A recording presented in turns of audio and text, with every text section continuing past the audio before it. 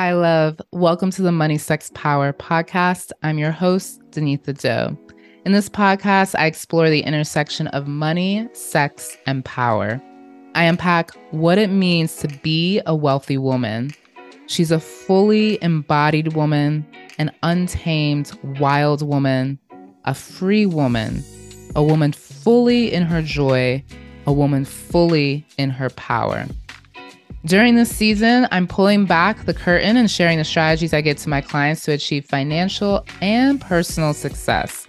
Be sure to stay till the end of the episode because I share a journal prompt to guide you through an exercise of unpacking how your bedroom life impacts your boardroom success.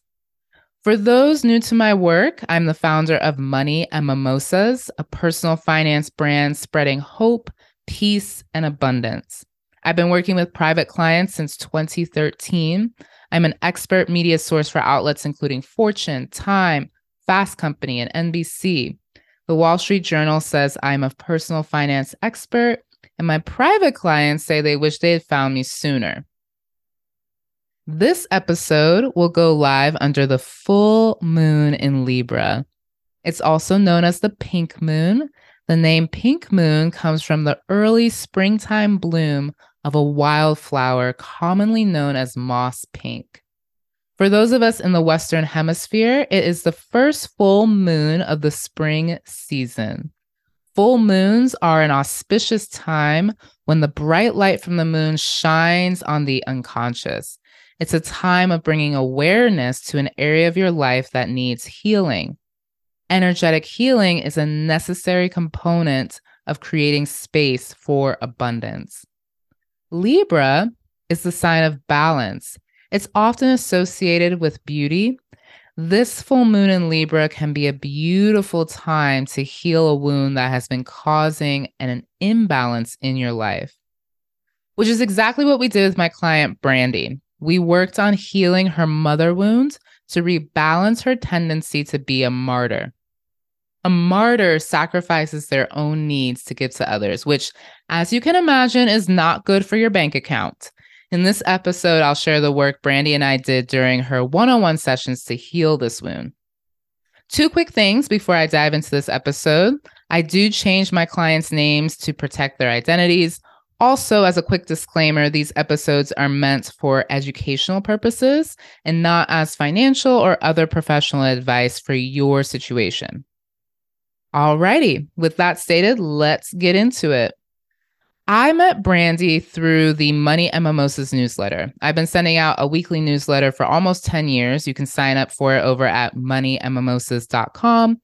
She had heard of Money and Mimosas through a friend, then signed up for the newsletter, liked what I had to say in the newsletters, and emailed me looking for a financial coach.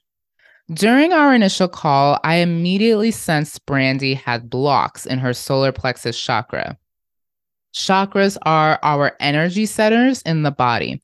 Just like we have a respiratory system, we also have an energy system. If there are blocks in your respiratory system, you're going to have challenges. Same with your energy system. If there are blocks in your energy system, your energy centers, you will experience challenges in various aspects of your life. The solar plexus chakra is the yellow chakra. It governs personal power and self-confidence. When this chakra is blocked, it can cause bloating and digestive issues. When it comes to money, sex, and power, it can lead to issues with debt, challenges with orgasms, and diminished self-confidence. In Brandi's case, she had $35,000 in credit card debt, had never had an orgasm. She was in her late 30s when we started working together, and low self-esteem. When we first started working together, Brandi was doing freelance web design work. She was earning about $60,000 a year in gross revenue.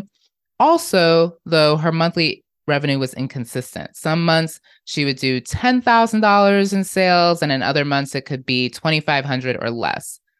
When Brandi decided to work with me, her goal was to generate at least $100,000 in sales in 1 year. She wanted to cross that exciting six-figure business owner threshold. Now, after our work together, Brandi pays herself a salary of $110,000. So she's paying herself a salary more than what her initial goal was for the entire business. She's paying herself more than the revenue goal she had set for her business. She also paid off $35,000 in debts within 2 years and grew her team to 3 full-time employees. How do we do it? Well, it took math and magic. I'll start with the math part and then we'll move to the magic. The first issue we needed to address was Brandi's overall business offering. As a website designer, she was maxed out on the number of clients she could work with, but she still wasn't making a ton of money. So she had essentially manufactured her own glass ceiling. There are two ways to fix this: either increase your prices or adjust your offerings. We decided to do the latter in Brandi's case because after reviewing her astrology reading, it was clear to me that she was more of a branding strategist rather than a web designer. So we pivoted Brandi's business from web design to offering brand strategy. We also tweaked her target audience. Previously, Brandi's clientele were solopreneurs, other freelancers, which are fun, but Brandi couldn't charge top dollar in this market. So we adjusted her clientele to serve VC-backed early-stage startups that needed a brand refresh. Then we redesigned Brandi's moneymaker. I've talked about moneymakers in the previous episodes. A moneymaker is your signature offering. It's your North Star, and it's key to differentiating yourself in the marketplace. Previously, Brandi's signature offering was designing a website. So she had a signature offering before working with me. But since we pivoted the business, we also pivoted her moneymaker. So now her signature offering was a brand refresh that included web design, but also a more in-depth brand strategy and follow-through. The second issue we needed to address was Brandi's martyrdom. Brandi was self-sabotaging her success by being a martyr in her business. In her case, this looked like wearing all the hats in her business. She did everything for the business. She needed to level up and hire a part-time assistant for administrative tasks and a part-time designer to support client requests. This was a leap for Brandi because she had just invested a substantial amount of money to work with me, and now she needed to hire more people. But that's the name of the game. If you truly want to be a wealthy woman, a woman fully in her power knows that she needs to bet on herself. Spending money and hiring support is a powerful way to communicate to the universe that you're fully ready to receive your abundance. So that was the math stuff. We pivoted Brandi's business, adjusted her target audience, designed a signature offering, and leveled up her company from a one-woman show to a boss handling her business. Of course, if you've been listening to this podcast, you know that the math part is only part of the process. There's also magic. In Brandi's case, we needed to peel back the layers of her martyrdom. Why does she feel she has to do all the things and be all the things? And why does she lack self-confidence? Brandi's energetic imbalance stemmed from her mother wound. The mother wound is trauma passed down through the generations from mother to daughter. Brandi's mom always put other people first at the detriment of her own needs. Brandi's mom also did all the things. She cleaned the house, she washed the dishes, she washed the clothes, and she rarely allowed herself to receive support or any type of abundance. And through her actions, Brandi's mom taught Brandi to do the same. This was a pattern in Brandi's family where the women were always expected to take care of everyone else. A lot of it stemmed from the Christian upbringing. Interestingly, though, Brandi thought she had healed from the Christianity brainwashing of martyrdom. Brandi had fully embraced nature-based spirituality and witchcraft by the time we started working together. And so she thought the Christian conditioning was gone, but it wasn't. There were dormant residual effects of the Christian conditioning, and it was showing up in her business and in her bedroom life. Hence, this was part of the reason why she had never experienced an orgasm. It was hard for her to fully receive pleasure. To work through this, we did several abundant mindset exercises and energetic experiments. Since this is the Money, Sex, Power podcast, I'll share how we incorporated Brandi's sex life into our work.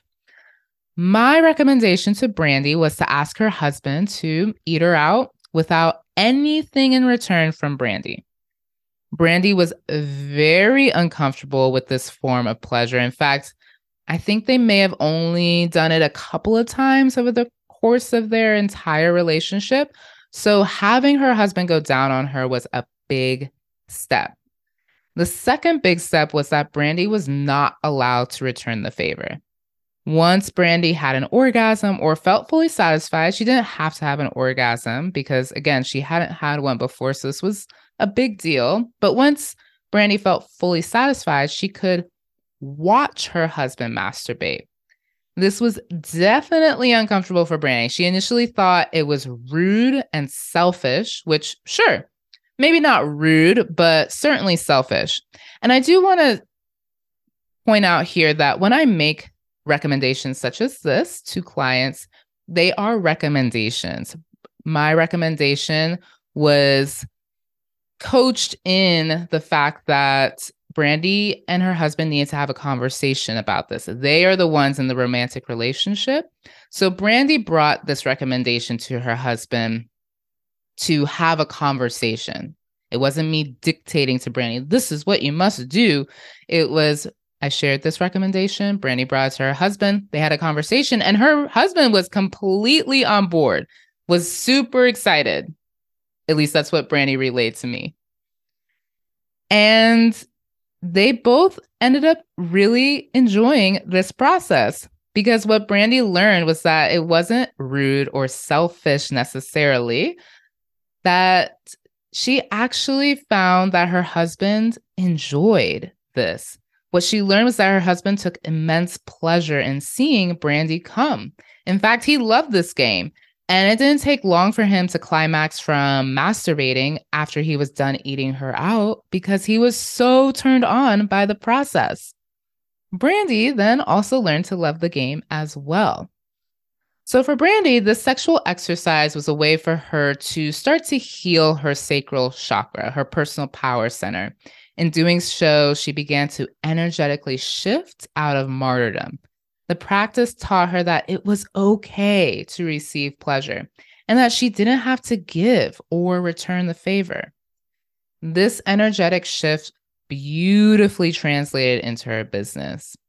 I checked in with Brandi after our work together, and as I shared earlier, her business is thriving. When Brandi decided to work with me, her goal was to generate at least $100,000 in sales in 1 year. Now, after our work together, Brandi pays herself a salary of $110,000, and she paid off $35,000 in credit card debt and grew her business, her team, to 3 full-time employees. And that concludes today's episode. As always, at the end of the episode, I share a journal prompt. Today's journal prompt is, can you relate to Brandi's need to give to others before taking care of herself? How have you played a martyr in your own life? Leave me a comment over on Substack. Thanks for listening. Be sure to subscribe and share this episode with a girlfriend. A new episode drops every new and full moon. Until next time.